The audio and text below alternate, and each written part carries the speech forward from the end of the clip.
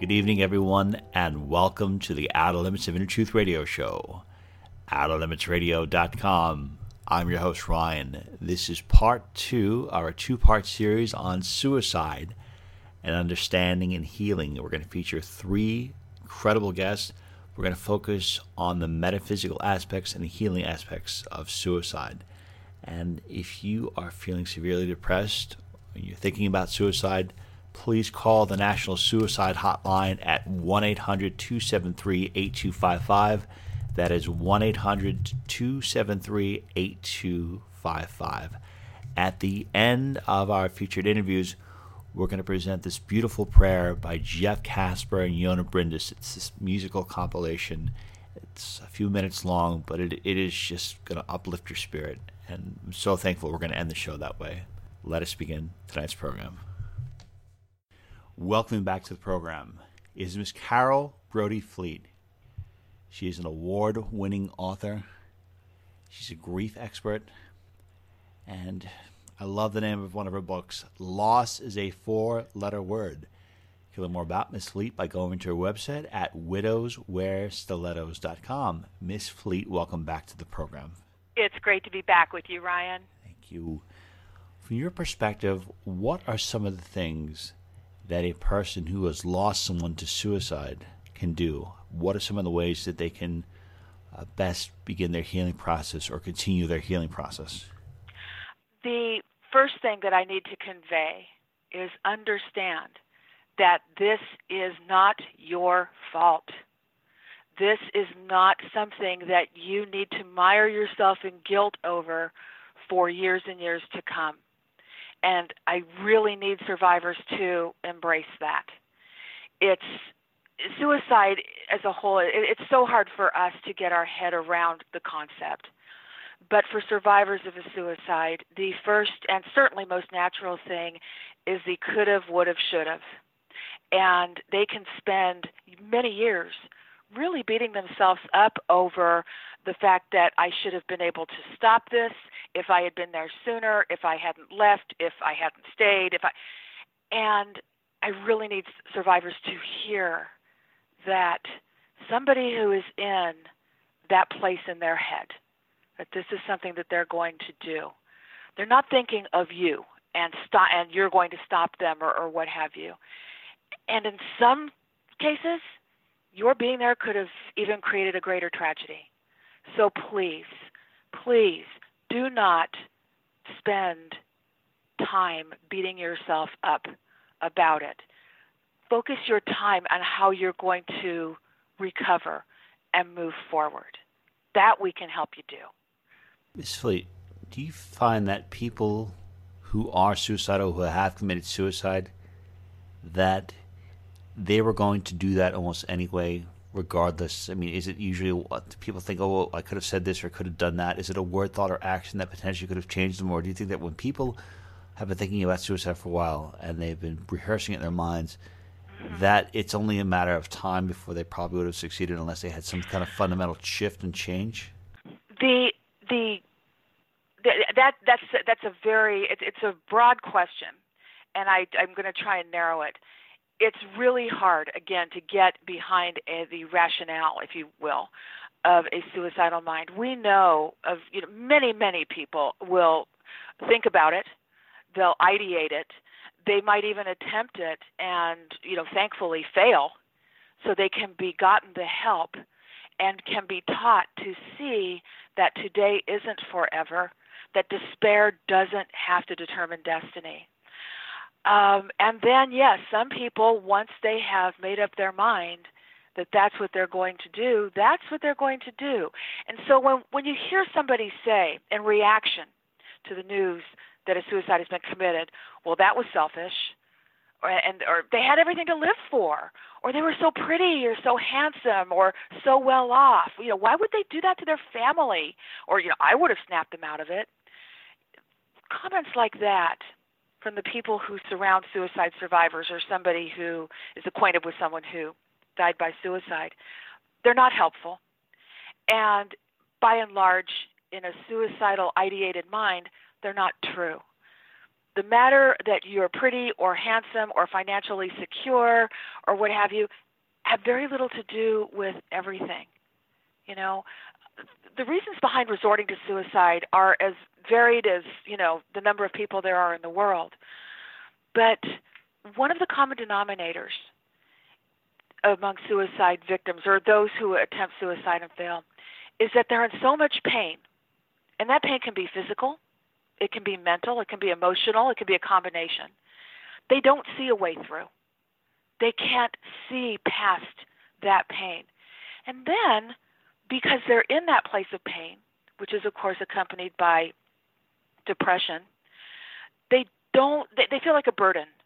They feel like they're bringing everybody down. These are people that don't necessarily want to feel better. They just don't want to feel. They don't want to feel anything at all.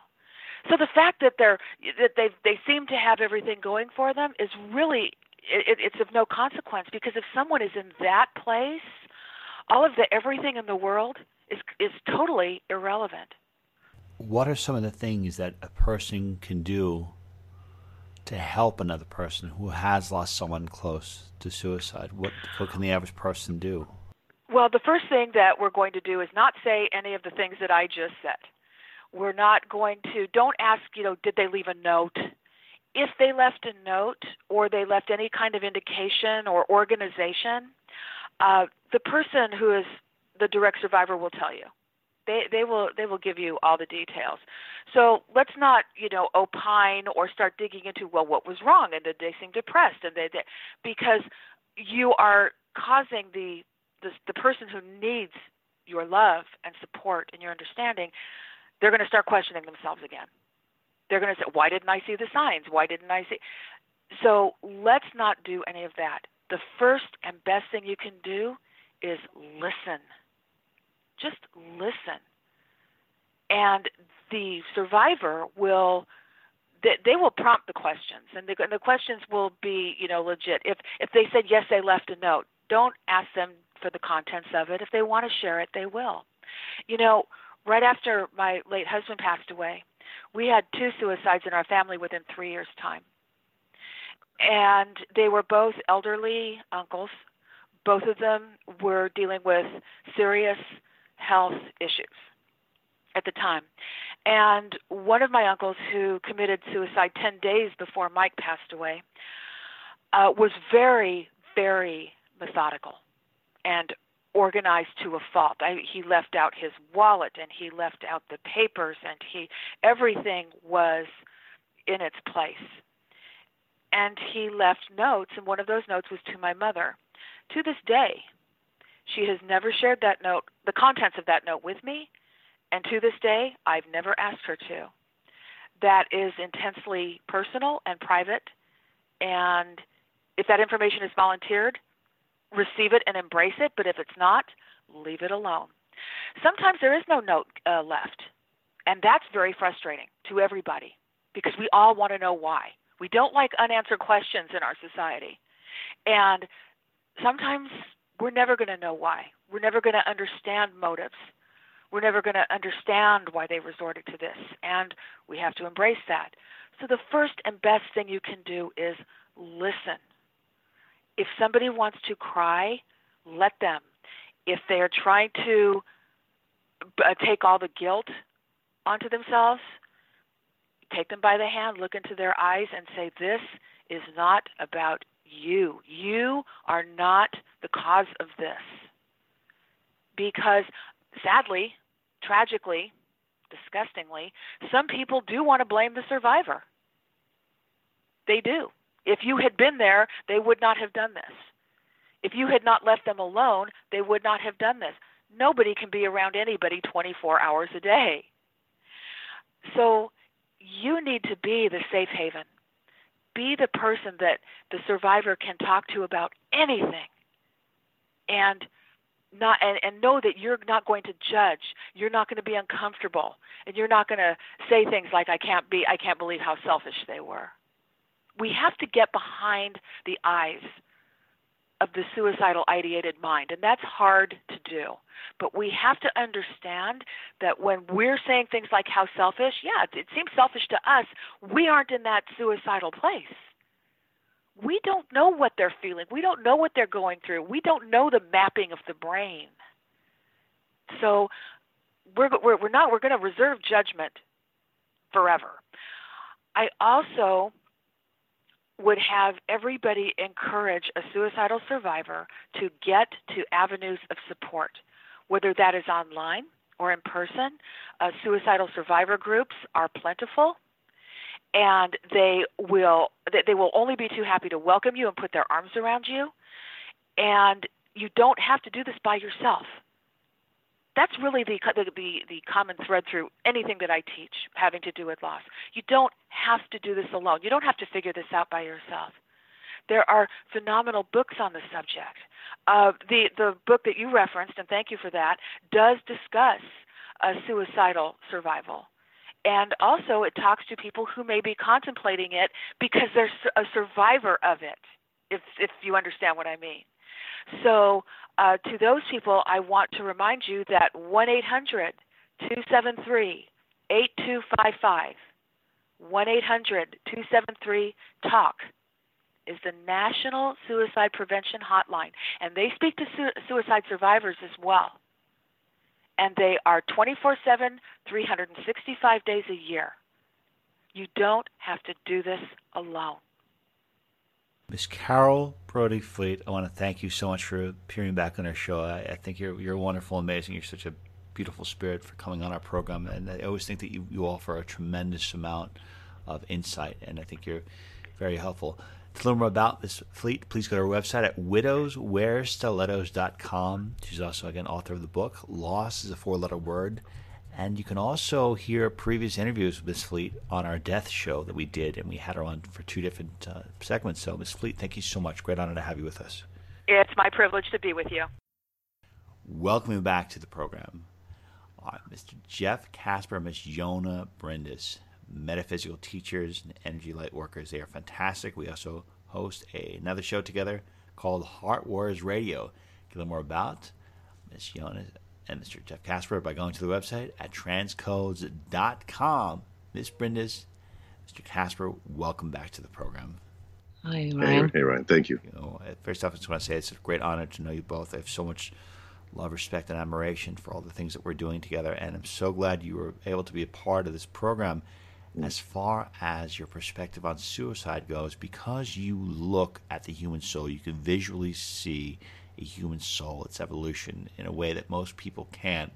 What do you see when a person is very depressed or suicidal? What are you seeing within their energetic fields that are happening? And are there any common root causes of these frequencies that would put a person on a path to self-destruction?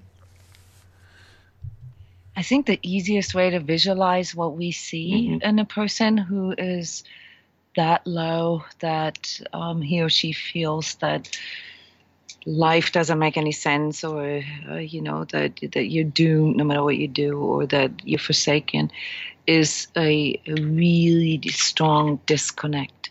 A really strong disconnect from, like, the big, whatever you call that. If you call that God, or if you call that spirit or source or divine, there is this sort of split off part in that person that the person is temporarily stuck in, and he or she can't find a way back to their source of power. Okay, so it looks like, a tiny little bubble that split off from the big bubble. Okay, and it's completely lost. It's almost like they're compartmentalized, like they're stuck in that space only, and they have forgotten their access. They haven't lost it, they've forgotten their access. And, as far as the causes is concerned, since we are energy workers and energy healers, and we see energies and work with energies, we have a very simple explanation for that. Because every emotion, every feeling, even every thought process that a person has can be seen as energetic state. And there are states that are at the very bottom. Like if you picture energetic states maybe like a scale from 0 to 10 or something, or from 0 to 100. When somebody is playing with the thought of taking his or her own life, the energetic power that person has at that very moment is roughly 1. It's like you're like just right above 0. You're right above death. Yeah. So seeing it as an energetic state, and that's usually what we help people with who are suicidal, to help them refine that this is just a temporary state, okay? That this connection that they can't feel at that very moment is still there, that they just need to find their way back there.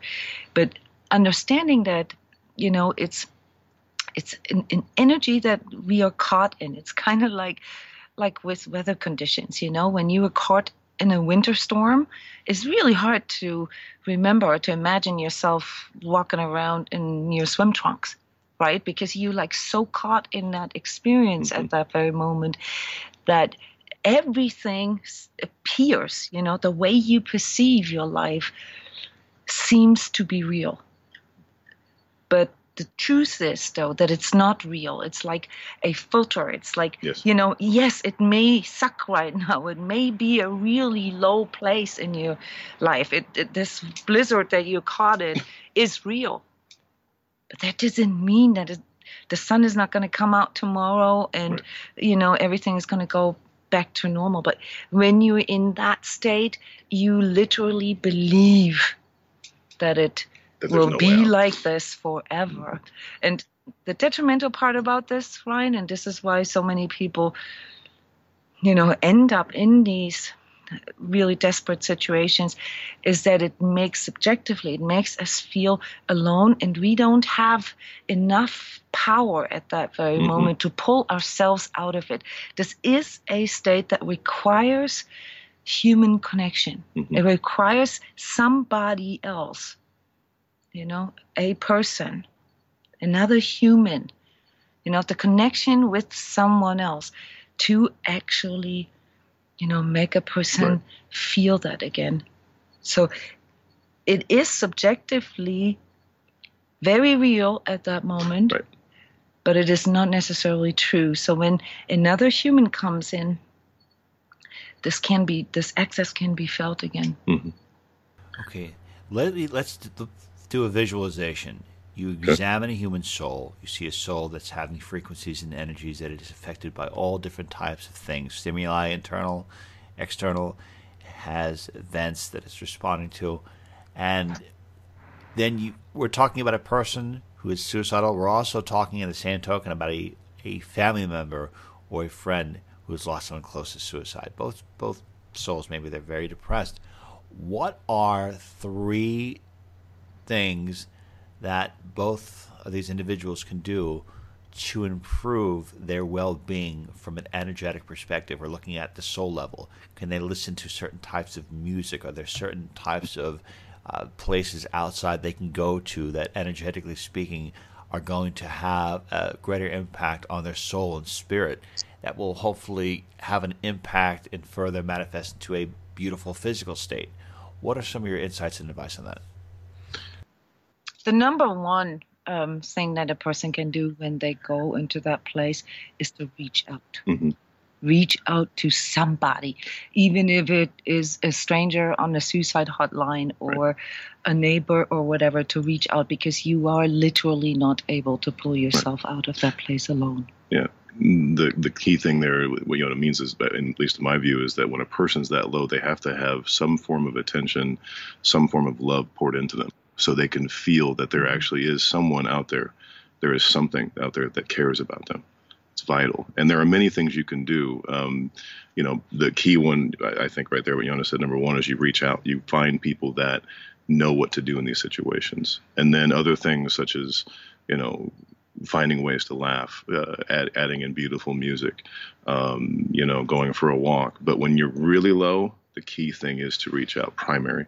Yeah, I mean, one thing that helps many people to not follow through is actually pets, or to have something outside of yourself to care for. Yes.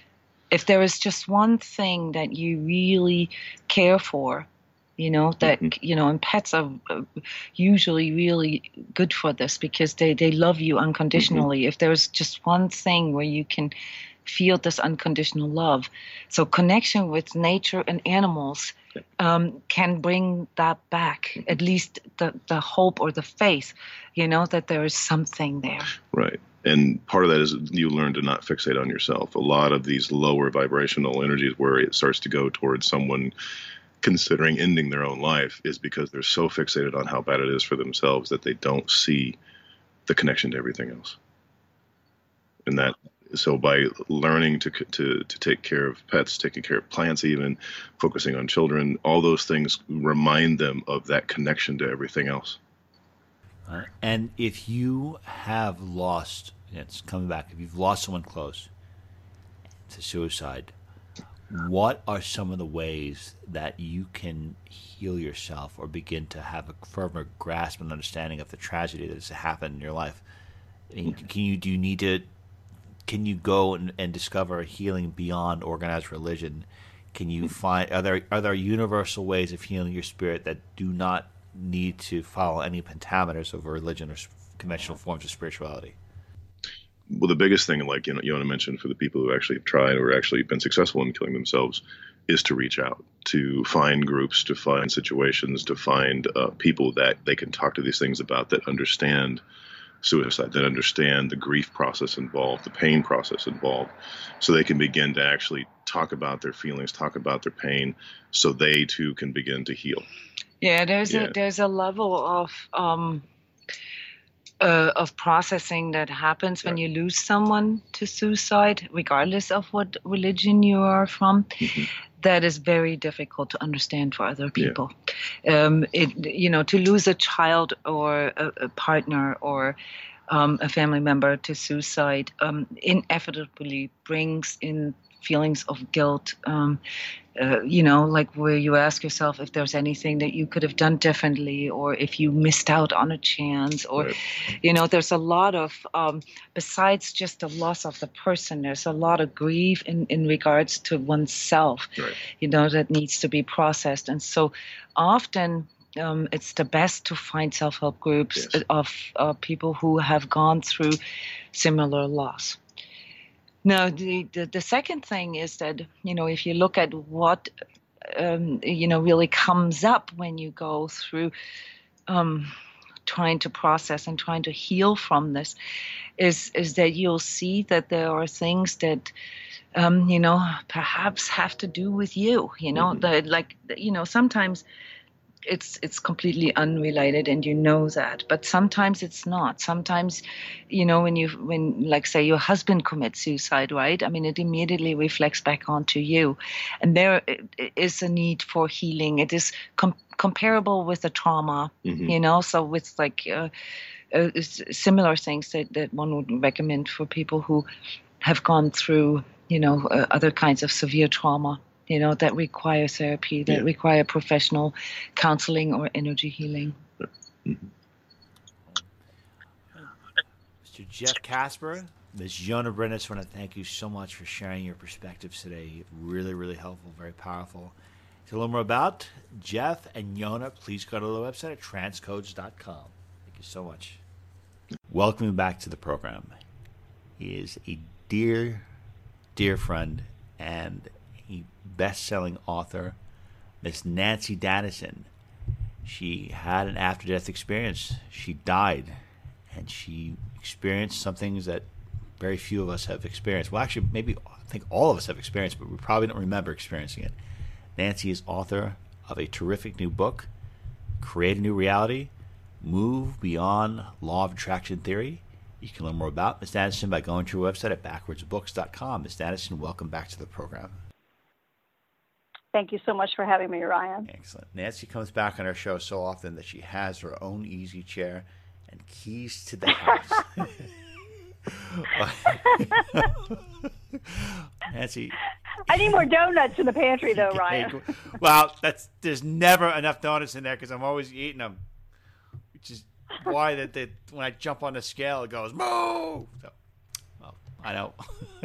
Joking aside, we are going to focus on a very serious topic, which is about suicide And as somebody who physically died, and you merged in with Source, which people consider, I don't know, God, the one consciousness, the one frequency. What is your perspective on suicide, having experienced clinical death yourself? I was actually given knowings about suicide while I was in the afterlife. It was part of the information I was given about incarnation and reincarnation. And I was shown through this information about reincarnation that not only do we choose the kind of human or other life we want to have, but we kind of choose an exit strategy from that life. So death is never something that is forced on us or that is accidental. It is something that we may choose to enter into voluntarily because we've completed the goals that we sought to fulfill for this life. And believe me, I know how devastating it is to have a loved one commit suicide. My brother, who was more like a son to me than a brother, committed suicide while I was still in cancer treatments. And I did not think I was going to recover from that. They pick and choose when they can go out, but if somebody is on the edge and they're contemplating suicide, I mean, is there a right or wrong answer? Because maybe, I mean, do they go through it? Do they not go through it? I mean, having that wider perspective, what is the indication that they should hold on and fight and continue to stick around? I mean, how do they know that maybe there's a reason that they're hanging on? If they've hung on this long, do you think it could be the fact that maybe they haven't completed their life purpose yet? Unfortunately, I live a life that we, while we're inside these human bodies, don't know what our plans are for this life. We don't know what our exit strategy is. And so we don't know whether we've completed our goals or what we should do. So, suicide may be something that the soul chooses because it has been successful in this life. It has done everything it wanted to do and is celebrating going back home. Or it could be something that the body chooses to do because, bodies have the fight, flight, or freeze response to trauma. And suicide is a way of flight. It's a way to run away or get away from intolerable pain, emotional or physical pain. And it's a decision that makes sense for the body. But we just can't know while we're inside these bodies which it is, and we can't know for sure what we should do. So to my way of thinking, somebody who's in this situation where they're contemplating it, it takes a lot of courage to even think about it because it goes completely against the grain of the human survival instinct. And having actually died several times and been close to death and wanting to die several times, I know what a tremendously difficult decision and thought process and how heartrending it is. All I can really do at this point is assure everyone that we continue to live when we get out of these bodies. We continue to be the same person we were inside these bodies. And when we go into the afterlife, we meet up with the same loved ones that we have in human life and other loved ones from other lifetimes. Because I was told in the afterlife that when we incarnate, only part of our energy goes into the human. The rest of us stays in the afterlife. So we're never separated from our loved ones. We're always in communication with them in the afterlife. We're just not aware of it while we're inside these bodies, the part of us that's inside these bodies. That's awesome. And when we look at life right now through human eyes, the human perspective, and it seems like it could drag years, take a long time. But from your perspective, having been dead and having been in the afterlife, what does time in the greater scheme of things, in human bodies, is it quick? Is it blink of an eye compared to what life is like in our true soul form? There is no time in the afterlife, and that's a very difficult concept for people to understand. And I was told that, because we are unconditionally loving, and that unconditional covers so much territory. I mean, we are so willing to do anything for a loved one that we volunteer to come into a lifetime of suffering if it's going to benefit one of our loved ones in some way. And while for the human it might feel like 83 years of nonstop pain and agony, once we get out of the body and go into the afterlife, looking back on it, it's like 2 seconds. Wow. Past. That whole life was like 2 seconds. And we are more than willing to spend 2 seconds of our eternal life doing something that benefits somebody we love. And Ms. Addison, you've heard a lot, I guess, some religions and other spiritual philosophies that say, well, if you kill yourself, if you commit suicide, you are condemning yourself to this damnation. And if you kill yourself, you have to choose another life incarnation. You have to repeat the same experiences you had because, committing suicide is completely against the grain. It is the worst thing you could do. How do you respond to that? Because it seems to be something that all these religions share. They all view it as a very negative thing. Well, religions are all created by humans. And that, what you just said, is a very human perspective. For humans, suicide is a cardinal sin because it's the exact opposite of everything a human is designed to do, which is survive. So for a human, it looks like it's a failure. For the light-being soul inside the human, though, it's a success. It's the completion of a journey. It's the achievement of a goal. It's going home where we are loved unconditionally, accepted unconditionally. So there's just not the same kind of connotation in the afterlife for suicide that humans have. Humans are judgmental. Everything's got to be good or bad. They put a judgment on everything because of the survival instinct. But in the afterlife, we don't have to worry about survival. We're eternal. So nobody in the afterlife cares, whether a human commits suicide.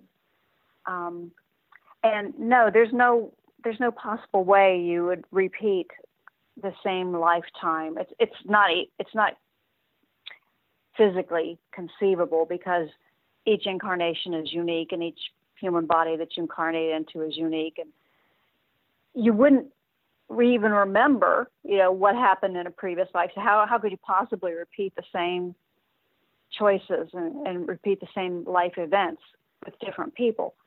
That kind of thinking comes from a religious belief that God controls our lives. And I learned in the afterlife that that's not true. Our Creator created us to be free spirits, to have free will, and to manifest for ourselves whatever we want. And it is not controlled or dictated or planned or pre-planned by our Creator. Well, Nancy, in your books and some of our previous interviews, you've discussed this idea or this experience that's actually shared by several other people who've had after-death experiences, that when you die, you get something called a life review, where every single action that you have done, you remember it firsthand, vividly, and you experience it from the perspective of all these other people. So if a person commits suicide, even though they're the reactions of the people around them, their loved one, their friends, their associates, occur after they are dead, do they still experience the pain and suffering as a direct result of their action to commit suicide? I don't know. I mean, it seemed to me that, when I experienced my life review, every single moment, every single thought, everything,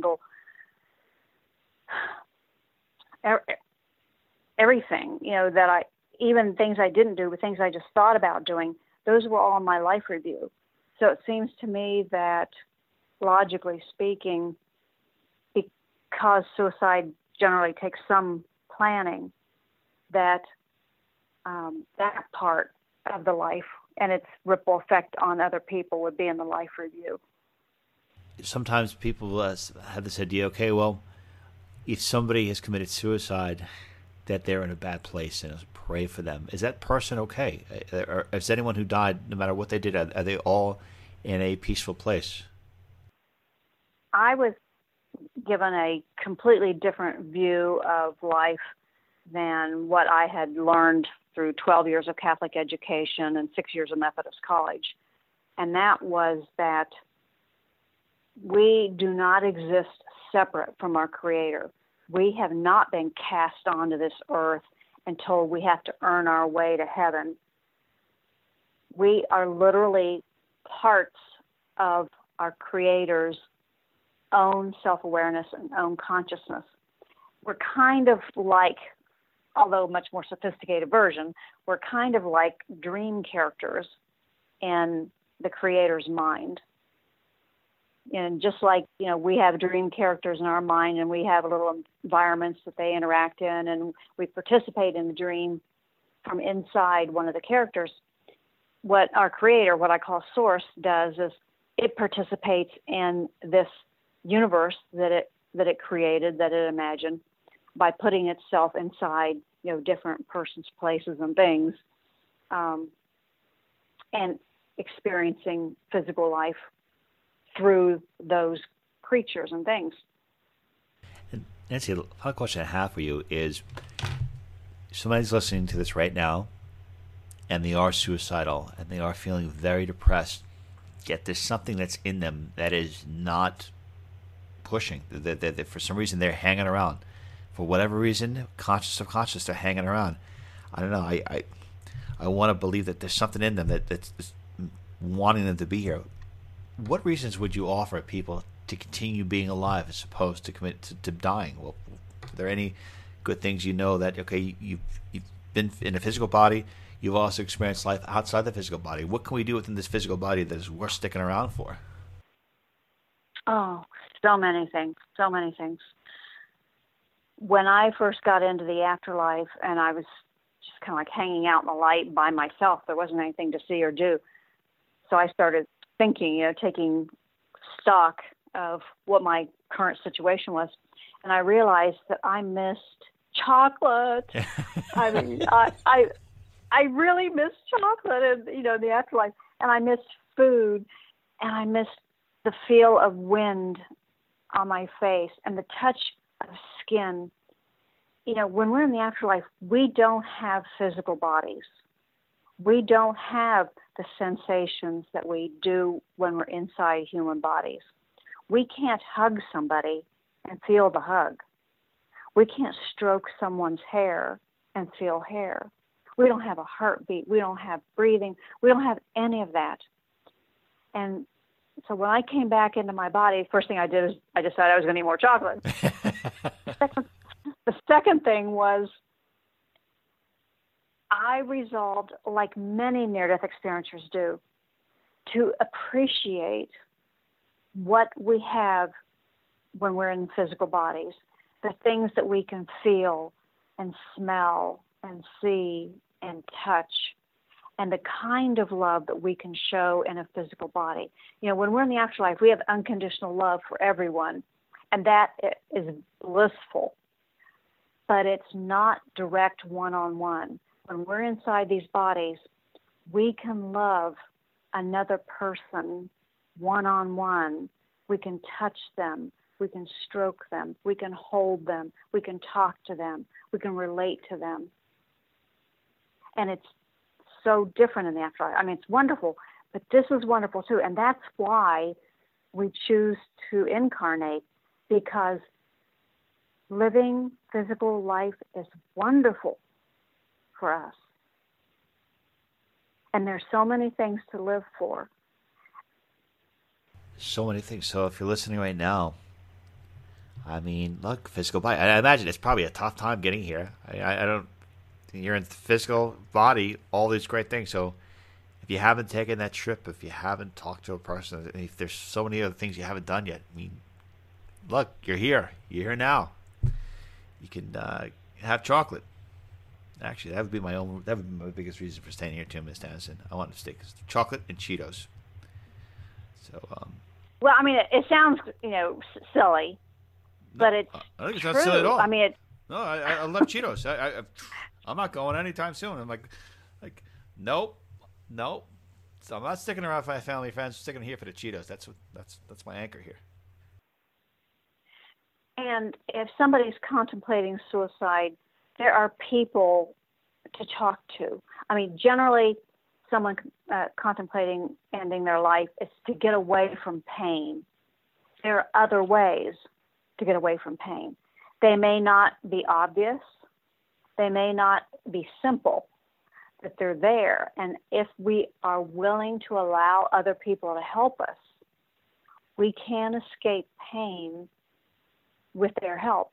I also learned in the afterlife that we can learn to consciously manifest our own physical health and our own physical health status. We can learn to eliminate or reduce pain in our bodies and in our emotions through the power of manifesting. And we can do that while we're inside the bodies. So there are other ways to get away from the pain or the fear or whatever it is that's driving a person to contemplate suicide. Excellent. And to let everyone know that one of our previous interviews we did, Nancy, we actually focus entirely about her book about manifesting. But to just give a quick recap on how to manifest, can you please explain how a person can do that as in terms of healing the body? Do you offer a prayer? Do you meditate? Like, what are some of the key components of just manifesting, positive energy or positive health that would kind of lead a person away from the situation they currently find themselves in? I learned in the afterlife that, unlike what I was taught in my religion, I was taught that God controls our life and sends punishments and sends benefits according to some formula we can never figure out. I learned that we actually create our own lives. And so, I know that's hard to accept, and it's hard to believe that somebody would create pain for themselves.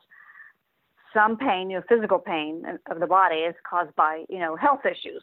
That can be improved through using conscious manifesting, which is focusing your spiritual attention and intention to healing, to reducing pain.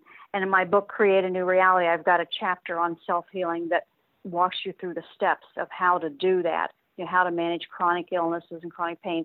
And they're all things that I've done myself successfully. There are also, I was told that conscious manifesting can be used to change an entire course of your life by fixing what we've been unconsciously creating in our lives. So we create our lives to match up with what we truly and deeply believe about ourselves, about life, and about our place in life.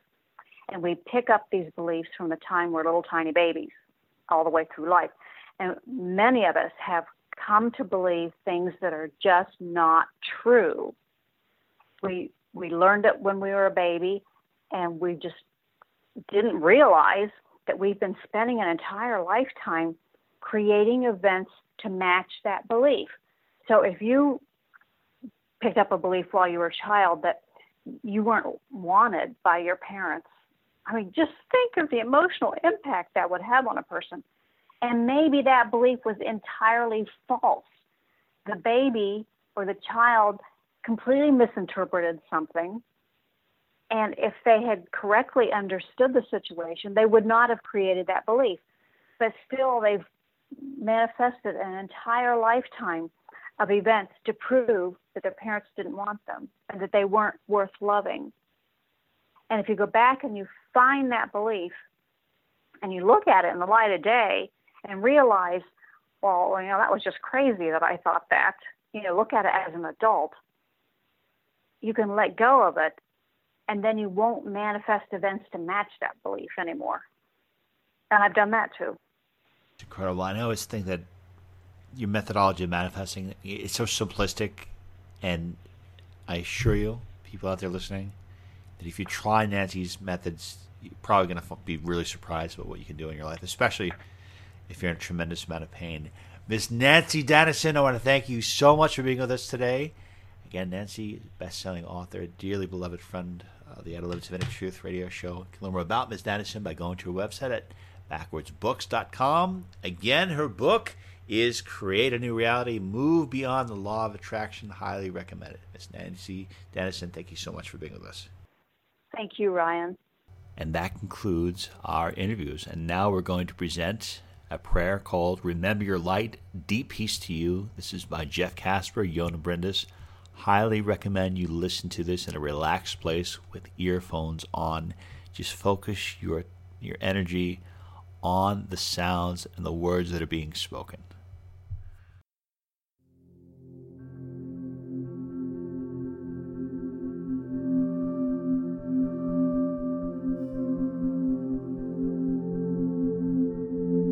Remembering the light.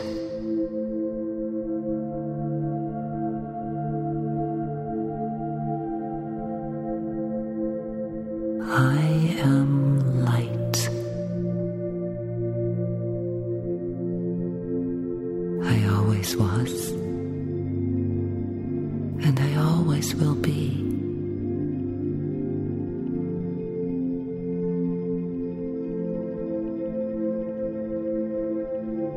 It is where I'm from, and where I will return.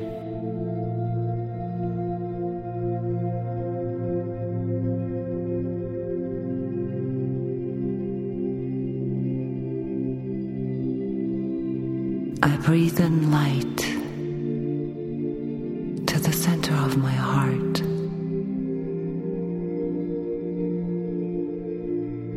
I breathe love to the center of my heart.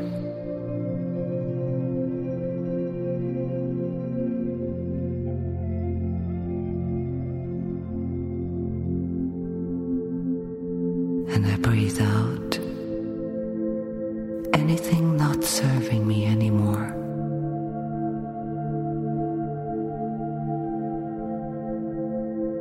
I trust in the light.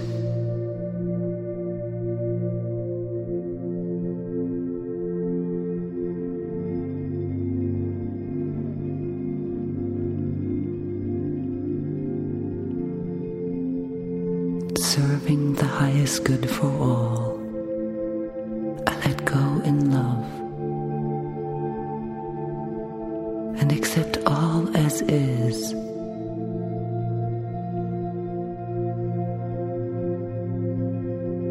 Nothing needs to be controlled. Nothing needs to be worried about. Nothing is important. Only my connection deep within and the love I feel for myself.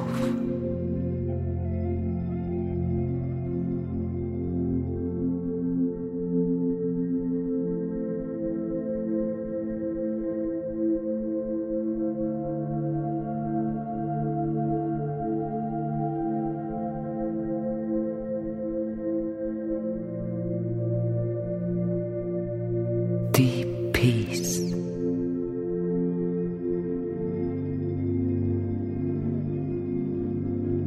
Deep peace of the running wave to you. Deep peace of the flowing air to you. Deep peace of the quiet earth to you. Peace of the shining stars to you. Deep peace of the gentle night to you.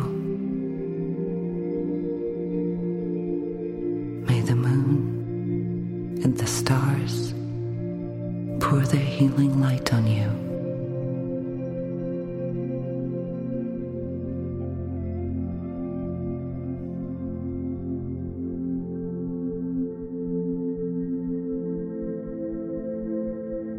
Feel the light within this group.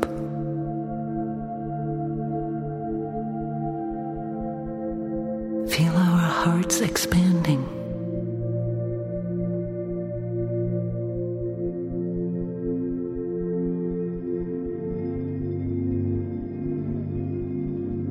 Together, the light is more. So much more.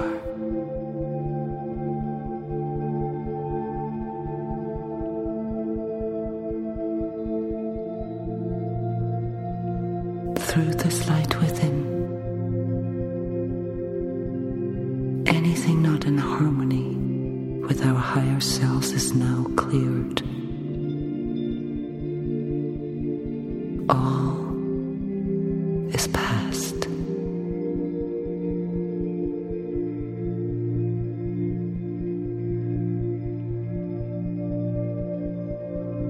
We are one now.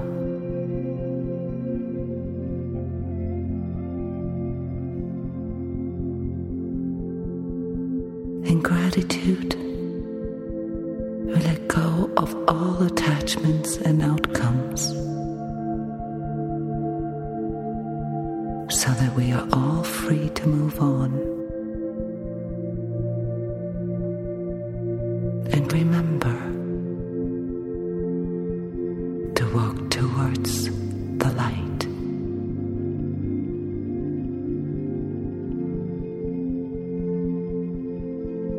Now and at all times.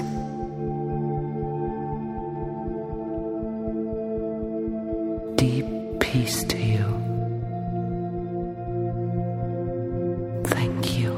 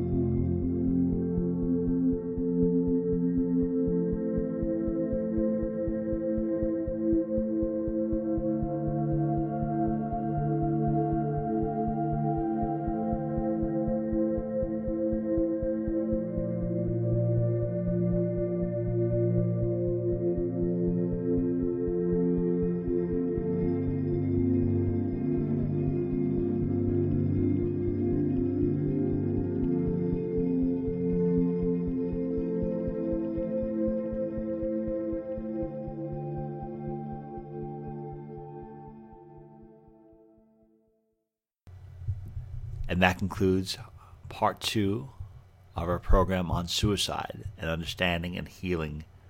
We sincerely hope that there are some parts of our show this evening that we're able to offer you some measure of peace. Again, if you're feeling depressed, we love you so much. Please seek help immediately. Call the National Suicide Hotline at 1-800-273-8255, 1-800-273-8255. If you think that any part of the show was able to help you and you think it can help someone else, please don't hesitate to share it. Thank you so much. And to learn more about the Outer Limits of Inner Truth Radio Show, please go to our website at outerlimitsradio.com.